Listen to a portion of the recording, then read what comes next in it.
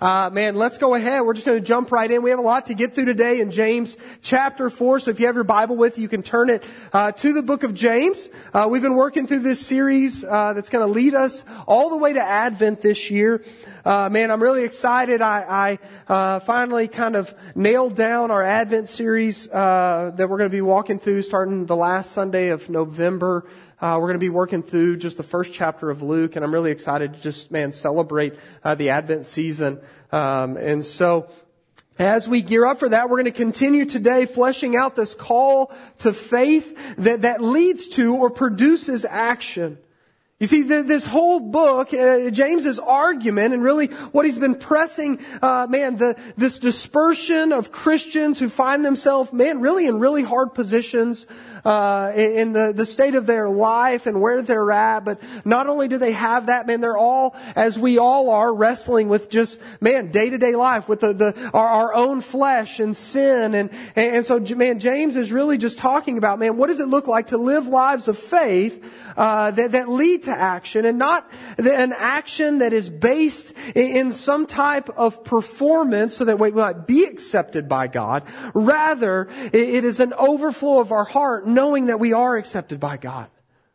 And I think that we all, there's this tendency, I think we can catch ourselves throughout our days and throughout our lives, really needing to wrestle with whether or not we are performing for something or we are living in light of the good news that brings rest and peace, but also an empowerment that gives us a passion to proclaim the gospel with our lives. And so what I want to do is because we're going to continue to just kind of dig into that in our time today. But really quickly, let me just recap what we've seen so far in James. So James kicks off this letter by calling those he's writing to, but us today, to consider it joy in the midst of every trial and circumstance. He says, joy when it has its full work. When we allow God by His grace transform us through each and every season of life, it creates perseverance. And he says in the midst of that, as we're going through trials, that we are to ask for wisdom and faith, knowing that God gives generously to those who ask. We've seen that we are to be quick to listen, slow to speak, and slow to become angry as not only hearers of the word, but doers of the word. Again, there's this constant push to call us to have a faith that's not just in mere words alone, but is faith that leads to an abundance of obedience. Not just claiming faith, but showing faith by the way we live. And then over the last couple of weeks, we've really been looking in James 3 at the power of the tongue. You see, oftentimes when we think about action or obedience, we think about all these outward things that we can do most of the time because we want to pat ourselves on the back or look a certain way or have a certain status. And yet James says, no, let's begin pressing into the heart by looking at, let's just simply look at our words. How are we speaking? What are we saying? And is it good news to those around us? He says that our tongues need to be bridled, that true wisdom and understanding, especially in terms of how we speak, will show it when we live with godly wisdom or wisdom from above. That is first is pure, peaceable, gentle, open to reason, full of mercy and good fruits, impartial and sincere. So we get all that last week, and then we closed out our time seeing that a harvest of righteousness is sown in peace by those who do what? By those that have the right answer all the time? By those that do all, that check all the boxes? No, he says it's sown in peace by those who seek to make peace. And may we be a people who see a harvest of righteousness in our lives, in our relationships in this city. Not simply because we go to Center Church. Not simply because we're involved in a missional community. Not because we do good things, but because we are a people that are known for sowing peace. In your life today, the people that you're around, would they say you're a person that sows peace or you're a person that sows discord? This is where James is going to really, press us today. James is going to lay out a set of warnings that are going to call us to look at our own hearts when it comes to the root of the constant fighting and quarreling in and around our lives. And I believe that's so fitting I believe this is fitting for every season, but man, specifically for us today, it's fitting for the time we live in. This is why I love God's Word, man, because guess what? There's nothing new under the sun. They were fighting and quarreling when James is writing, and guess what? We're still fighting and quarreling today. And I think we need to hear this. It's not just the outside world that's fighting and quarreling. And we in the church are fighting and quarreling.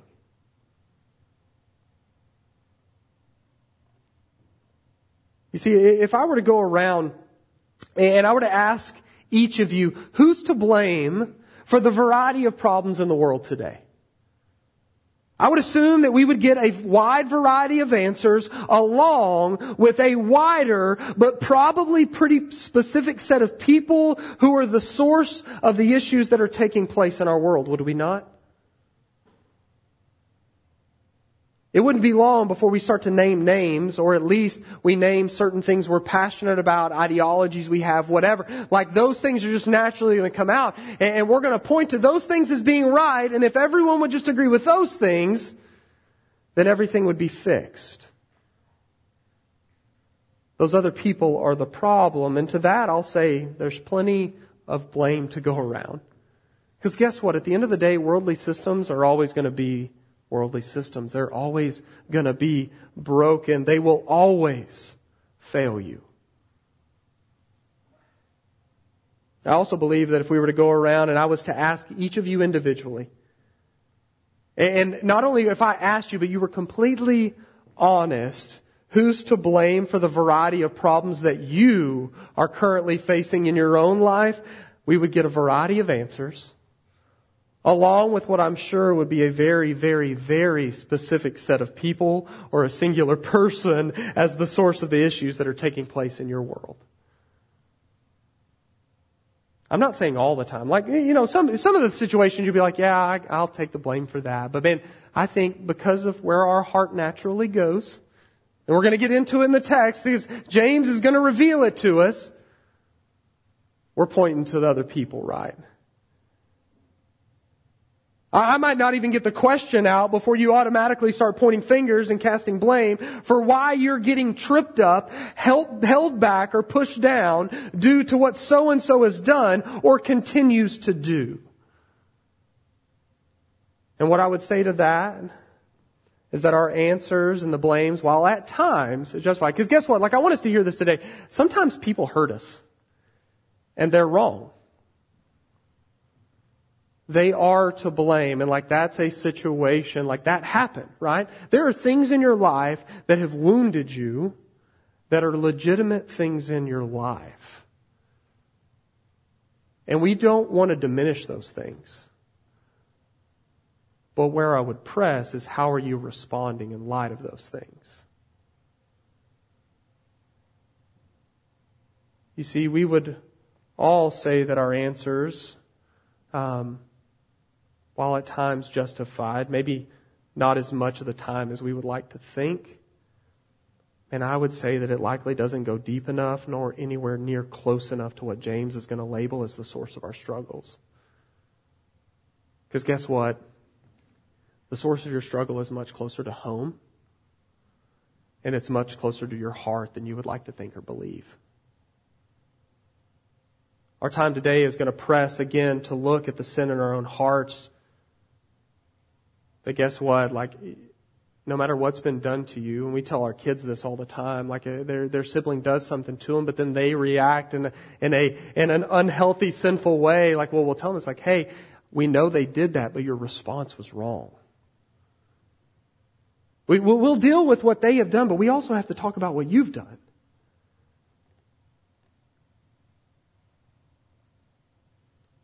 You see, I believe we have to press into this if we hope to be the people that flourish in obedient faith that glorifies God and proclaims that His grace is enough. If we're going to be a people of peace that sow peace and see a harvest of righteousness, we've got to dig in here. And so let's look at what James presents as a reason for why we get tripped up in sin and relationships.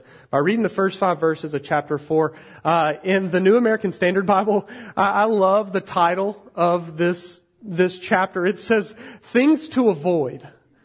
Which I was like, all right, let's go. We know where we're headed. If you're a list maker, make your list now, okay? It says this, what causes quarrels and what causes fights among you? Is it not this, that your passions are at war within you? You desire and do not have, so you murder. You covet and cannot obtain, so you fight and quarrel. You do not have because you do not ask. You ask and do not receive because you ask wrongly to spend it on your passions. You adulterous people. Do you not know that friendship with the world is enmity with God? Therefore, whoever wishes to be a friend of the world makes himself an enemy of God. Or do you suppose it is to no purpose that the Scripture says He yearns jealously over the Spirit that He has made to dwell in us? Okay, so James, in light of how he closed out chapter 3 when talking about the fruit of wisdom that comes from above, which again is the fruit of God's Spirit, he points us not outward to a list of quick fixes or finger-pointing mechanisms of pride, where we can now boast in what we've done. Instead, he asks us a really tough rhetorical question that, again, we give a lot of answers to. And so let me state the question again. I'm going to lay out why I believe we're so quick to have an answer. And then, we're just going to allow the text to really expose the reality of our problem. So the question is this: what causes quarrels and fights among you? What James is asking here is why in the world church, right? Because again, he's not writing to non-believers. He's writing to believers. We see that again at the end of verse 5 when he says that the Spirit has been made to dwell in us. He says, why church? Why do you think you're so riddled with strife, envy, broken relationships, gossip, power plays, a hunger for position, riches, and escapism? Which is what they were after, which, guess what, sounds pretty similar to what we're often after. And again, what's our common answer? Well, other people. The reason I quarrel and fight is because of them. Our most common answer to problems, fights, and issues we have are other people. They're the reason we get tripped up in sin, are they not? We're so quick, we trip in sin and immediately look to cast that blame. I've said it 1,000 times. That's Genesis 3, right? Right after the fall. Why did you eat the fruit? Well, the woman made me do it, right? Immediately, boom, it didn't take any time. Cast that blame off, right? You ever seen kids playing out on a playground, one's running and there's no one around the child and it trips and immediately gets up angry, looking around, ready to blame someone for tripping them? No, dude, you're out there alone, man. You did that, Wasn't even a grass monster that got you. You just tripped over your own feet. But we're so quick, we trip, we're who's in earshot so I can let them know?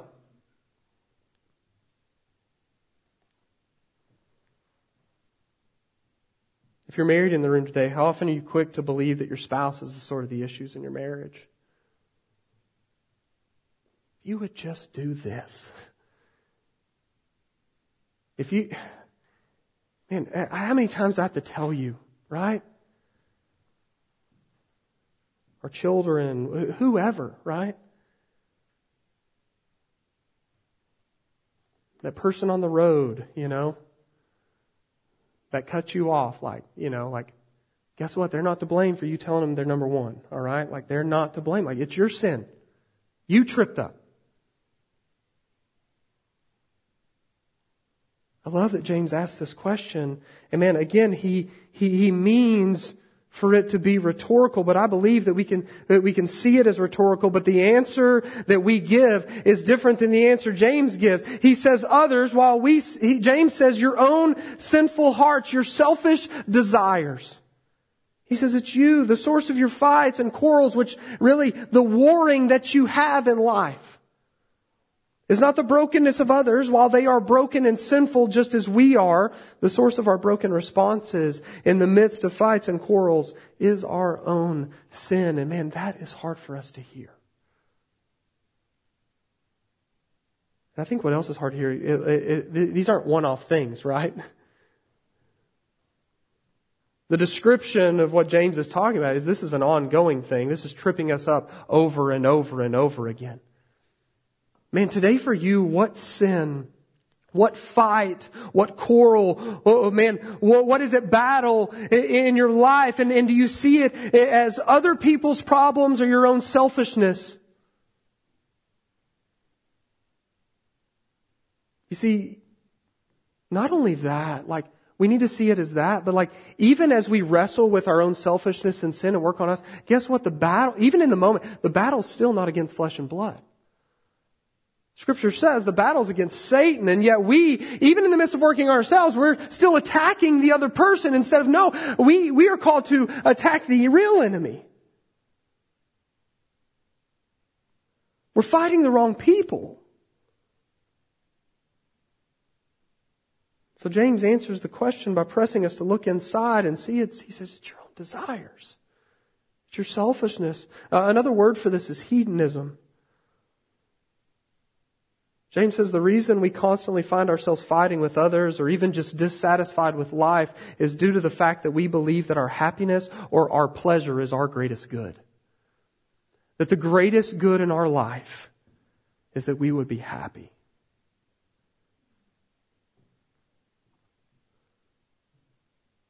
Guess what? I believe that our most common response to every situation in life, apart from God's grace, is not to sit back and say, God, what are you trying to do in this moment?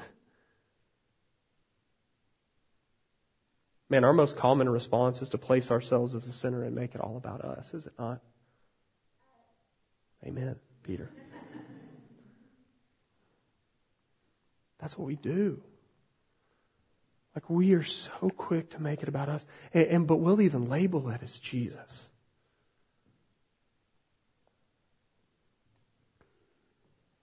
And I think that, I've shared recently, just like I've just had frustration and things like that. But I believe that just working through this week and even this morning, man, I was just so convicted and God was just really just doing a work in my heart. And so I was like, hey, I need you to pray for me because, man, I feel that I have this struggle, but I feel that God's wanting to root out some things in my life because it's my own selfishness.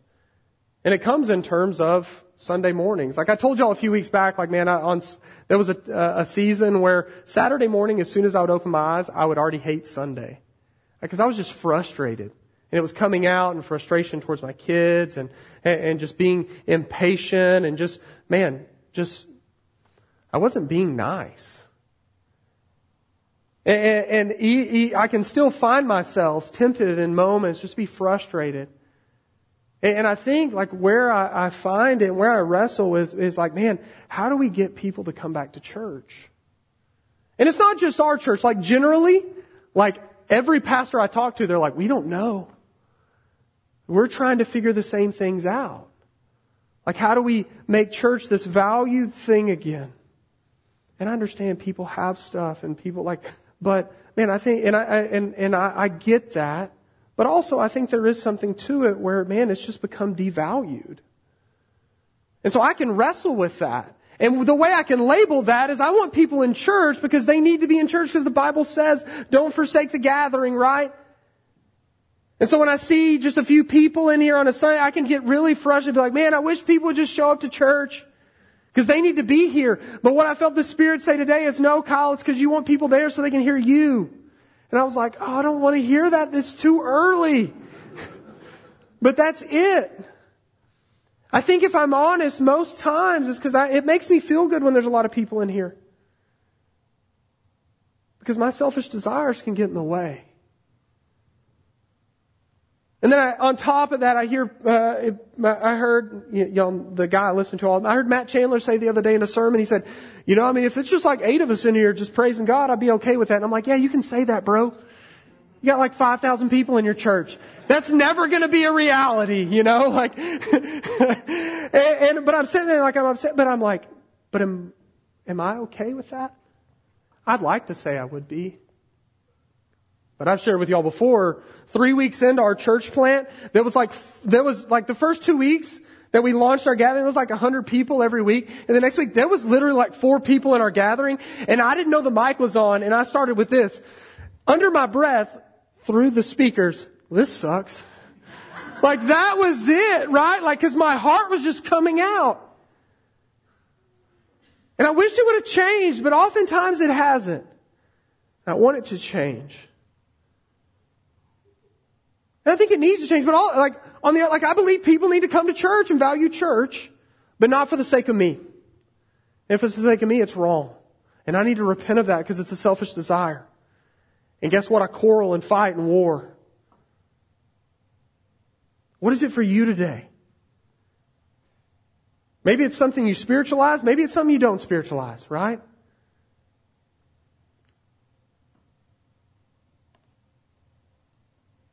How many of you in the room have been guilty or are guilty of making it all about you? And if you don't get it exactly the way you want, you just rage. You're like a kid on the cereal aisle, you know? I want that. If I don't get it, I'm going to throw a fit. Our fits look different. Maybe they don't. Maybe our fits look the same. But it's all in health. You see, when we seek pleasure of self as our greatest good rather than finding pleasure in the gospel of Jesus that provides not simply life, but all that we need for rest, hope, and joy, we find ourselves constantly grasping and fighting for things that never satisfy and always, every single time, lead to destruction, specifically in relationship. Verse 2 says this, he says, this is why when you pray and you desire and you don't have, so you murder, you covet and can't obtain what you need, so you fight and quarrel like little children.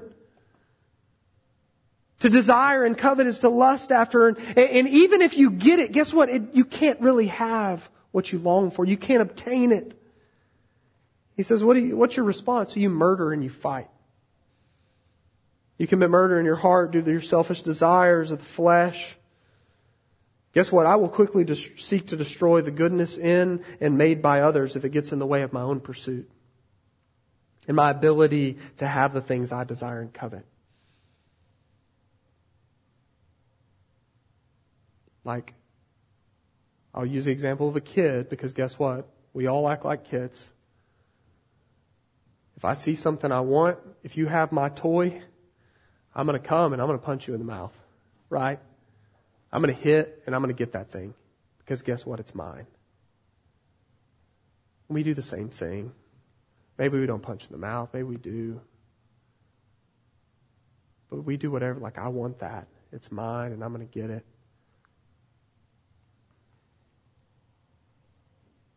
See it all throughout Scripture. It's what Cain did. It's what David did, right?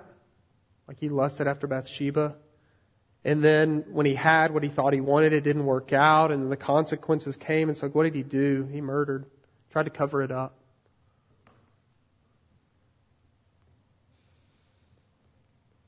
James says, look, he says, the reason you're not satisfied is because when you pray, he says, you're not asking for the right things. Or he said, you may be asking for the right things. You're just asking in the wrong way. Your focus is on you. Man, what are you asking for? And why are you asking for it? I think a lot of times we're asking for things to just bring us momentary relief and momentary happiness. We're not praying big prayers or hard prayers.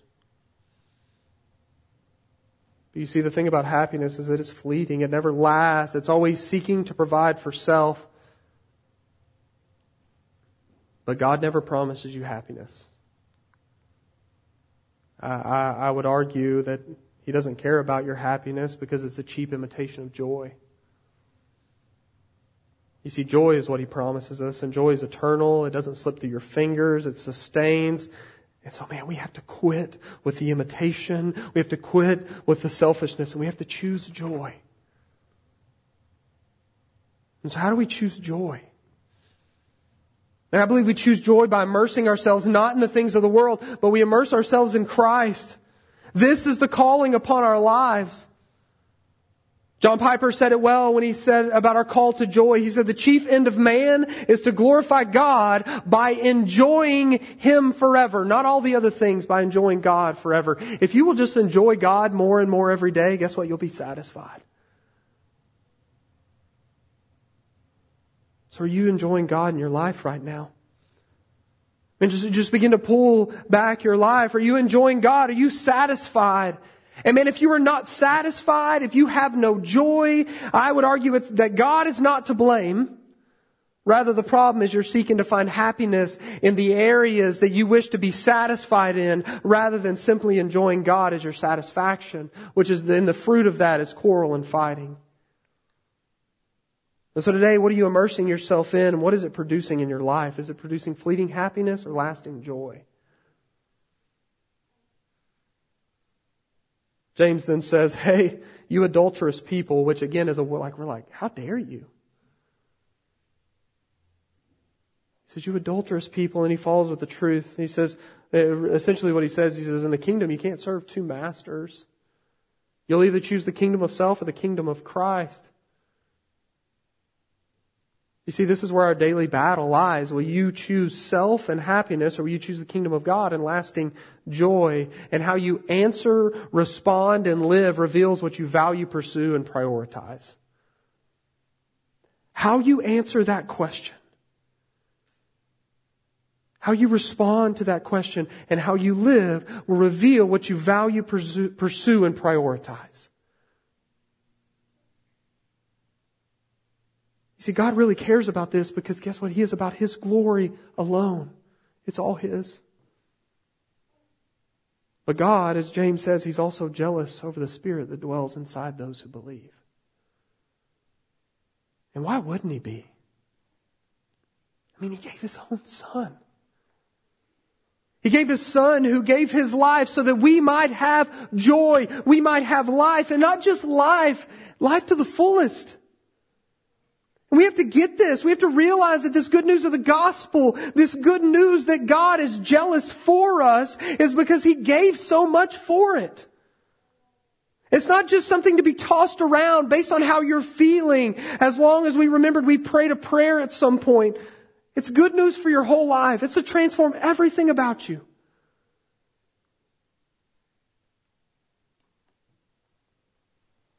It's the joy that we're after. Oh, how great is that joy? You see, this is what James is trying to get us to realize in the midst of telling us to avoid our selfishness. And writing to us as followers of Jesus, he's calling us to refocus and allow the Spirit to reveal our focus, especially in terms of how we run toward and respond to conflict, jealousy, pride, and selfishness. What he's calling us to, he's saying, hey, if you want those things to stop, you got to kill that.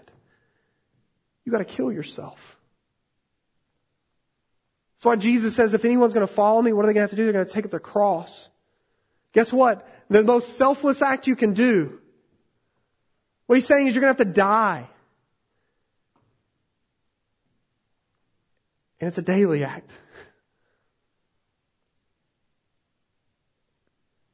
But let's continue to look at how, because man, I think it's such... Verse 6 begins with such good news for us. Let's look at 6 through 10. I'm going to read the first part of verse 6 a couple of times. But He gives more grace. We believe that today. He gives more grace. Let's just stop really quickly. There's always more grace.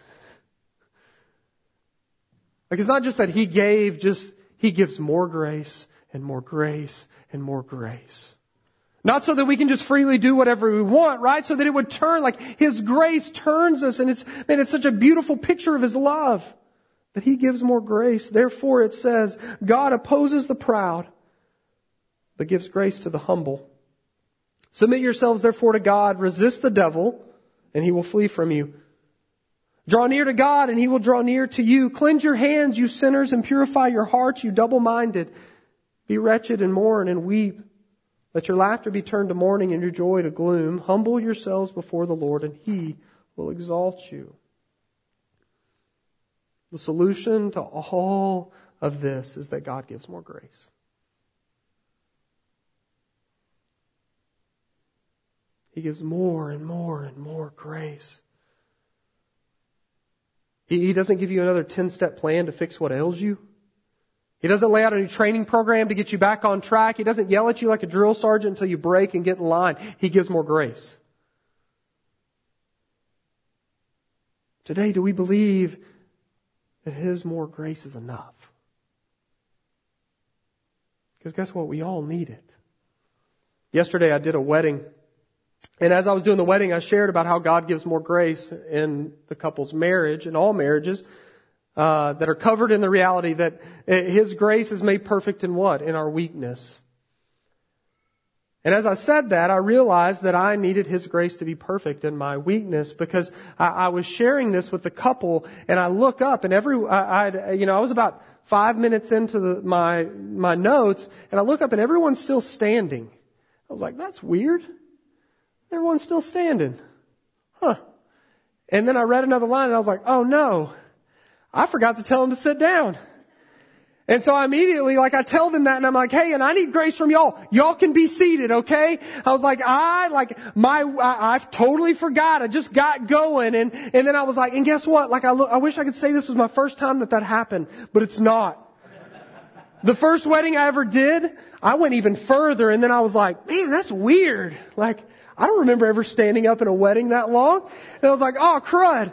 And I put it in my notes. Huge, bold, red letters. Tell the people to sit down. Moved right past it. Right? And everyone laughed. And, it kind of broke the moment. And we moved on. But man, I think that's the reality is, guess what? In life, we all get tripped up. We all get tripped up by our own selves. You trip yourself up more than anyone else.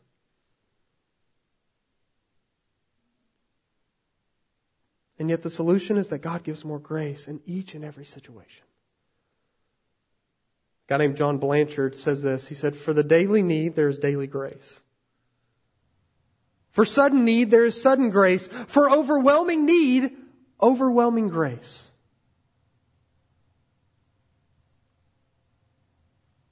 He provides a solution for all our problems, selfishness, and sin, more grace. This is what we need. But look, because He says that there's more grace, but then look at how that grace is received.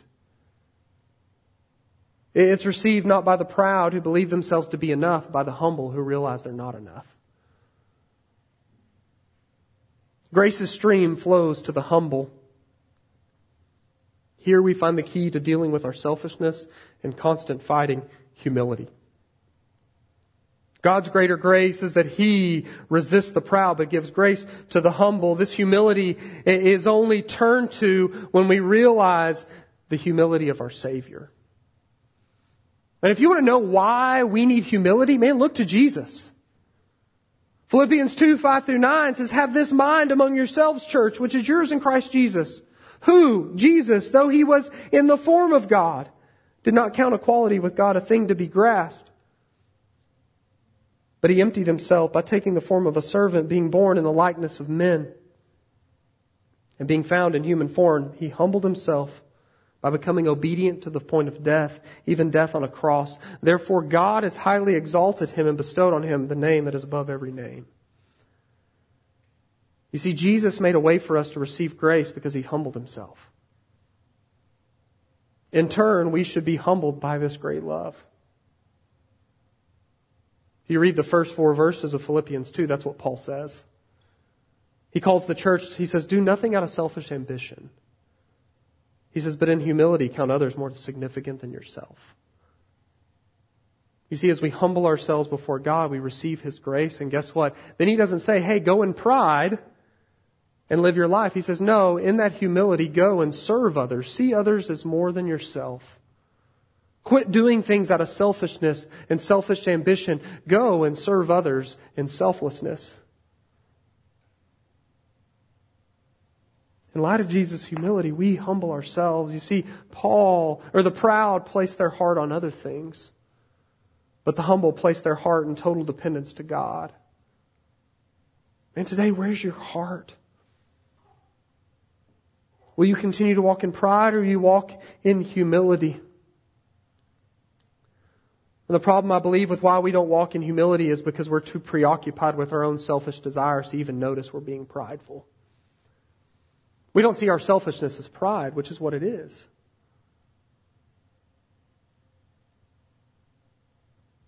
We have to wake up.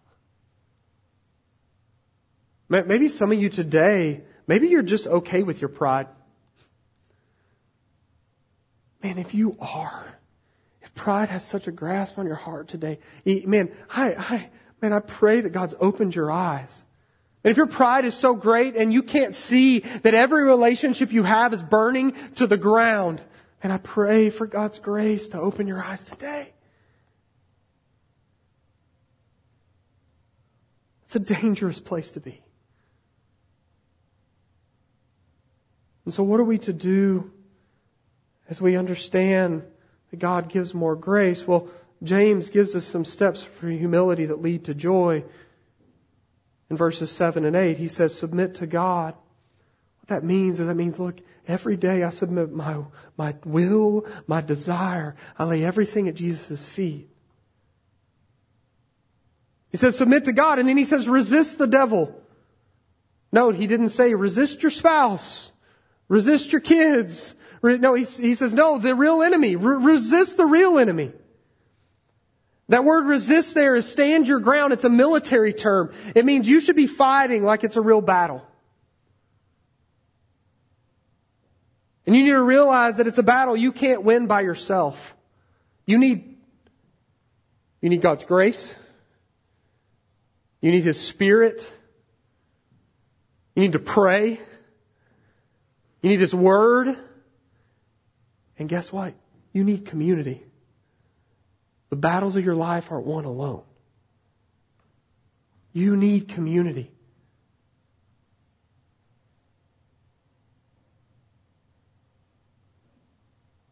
It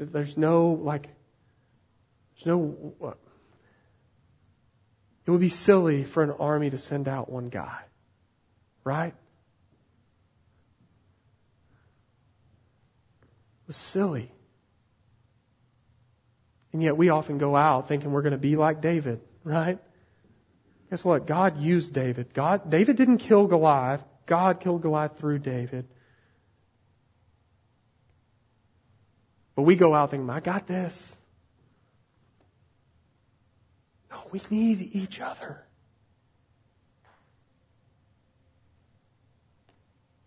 And you see the result. He says, submit to God, resist the devil. And he says the promise is that He will flee from you. Another way of saying this is that He will have no foothold in your life. Because guess what? Does it mean like you resist the devil one time? Does he just go away? No, guess what? He's going to come back. You just got to punch him in the face again. Right? Like, that's what you do. Submit to God, resist the devil. Say, no, get away. Verse 8, it says to draw near to God and He'll draw near to you. Drawing near in worship and prayer and His Word. He's near. Then he says, cleanse your hands, purify your heart. This is the outward and the inward form of repentance. Cleanse your hands is the outward form of repentance. It's reforming your actions, having less self, more service and care and concern for those around you. Purifying your heart is the inward form of repentance. It's crying out to God and saying, God, it's not just my outward actions that need to change, it's where we often go, right? I'm not going to yell at my kids again. I'm not going to yell at my wife again. I'm not going to get angry. I'm not, going to look to those other things, right? And then the next day, what do we find ourselves doing? No, it's because we got to go inward too. We got to say, God, I need you to reform just my motivations. I need your grace to get inside here. And then, guess what? It'll empower those outward things to happen. Then the passage closes kind of weird. It says, you need to be miserable, mourn, and weep. It's like, man, James, can't you just be a little happy? Like, really giving it to us here today, like just beating us up. But he says, turn your joy to gloom. Guess what? James is not saying we should walk around mourning and feeling bad about ourselves. He's not condemning us. Rather, he's making a statement that the realization of our pride, selfishness, and lack of choosing joy should bring us to the mournful repentance. It should sicken us. And then in turn, we should do as verse 10 says, we should humble ourselves before the Lord so that He might exalt us. He might free us from ourselves, change us, reform our hearts to look like the servant heart of His Son. This is what we need. And today, where is God calling you to turn from the selfish desires that are raging war in your soul and relationships that are causes fights and quarrels in your life? Man, I want to encourage you, allow the Spirit to work on you. Allow it to be a deep work, a hard work. Man, be quick to repent today. Don't say, well, I need to process that a little bit. No, if the Spirit's saying, hey, you need to repent, repent now. Satan doesn't care if you follow God. He doesn't care if you repent, in the words of J.C. Rowell, as long as you do it tomorrow. Right? Like, He doesn't care if you say, I'm going to do that. He says, okay, but as long as you say, I'm going to do it tomorrow. No, do it today. Let it be a repentant work. Let it be a grace-filled work. Cling to grace, not performance. Cry out for a harvest of righteousness to be sown in your life in peace by God, who is our peace, so that you might go and be a person of peace.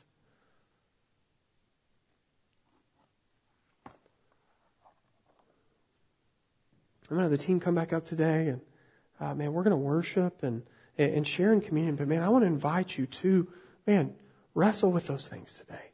Ask the Spirit just to reveal, man, where in your heart, where in your life are you seeking selfish desires? And you're seeing that it's creating an inferno of just brokenness.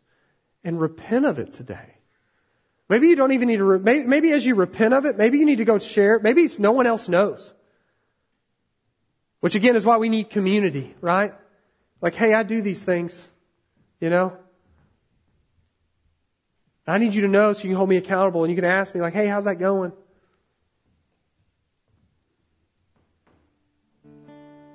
So I want to invite you into this. I know this is not an easy text, but man, it's a good text because there is more grace. God gives more grace. Because His Son Jesus was enough. Do we believe that today? I'm going to give you some time to respond, and then when you're ready, you can come. If you're a follower of Jesus, we invite you to share in communion, sharing and remembering, man, the act of grace came by the greatest act of humility. That on the cross, Jesus' response was that victory would be won through His death. That victory was that His battle was not against those that were that were cursing Him. His battle was against sin, Satan, and death. He came out victorious. May we remember that. May we find hope in that. May we draw near, as our passage said today. Father, we ask for more grace. We so quickly turn to selfish desires. We so quickly turn to fight and quarrel because, man, the natural part of us just wants to seek our own good. And yet, God, You are better. Just reveal that to us in a deeper way today. And may it radically just change our life. May it radically draw us to repentance, that we would be, man, a quick to repent, knowing that repentance is good for our souls. We would allow that deep work of the heart, but also a deep work in our actions. That we would not just claim something, but we would act by the power of Your Spirit. But we need You to do this. We cannot do it in and of ourselves. May we die to self daily and look to You. In Jesus' name, amen.